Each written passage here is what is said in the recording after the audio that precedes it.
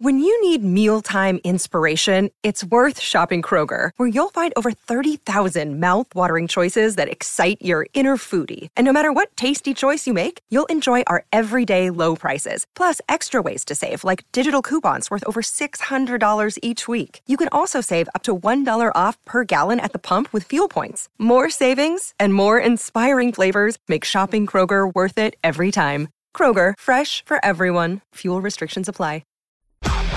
SEN Sport Update.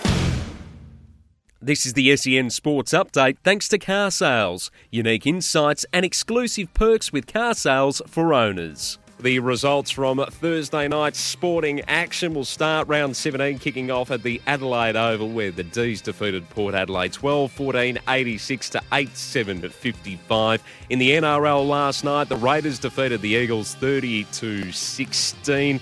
Great news from an Australian perspective, with Ash Barty progressing through to the Wimbledon final after she defeated Angela Kerber 6-3, 7-6 overnight. In the semi-final, she'll play Karolina Pliskova in the final on Saturday night Australian time. So the world number one, after having a few injury niggles, has progressed through to the final, which is fantastic news to hear from an Australian perspective.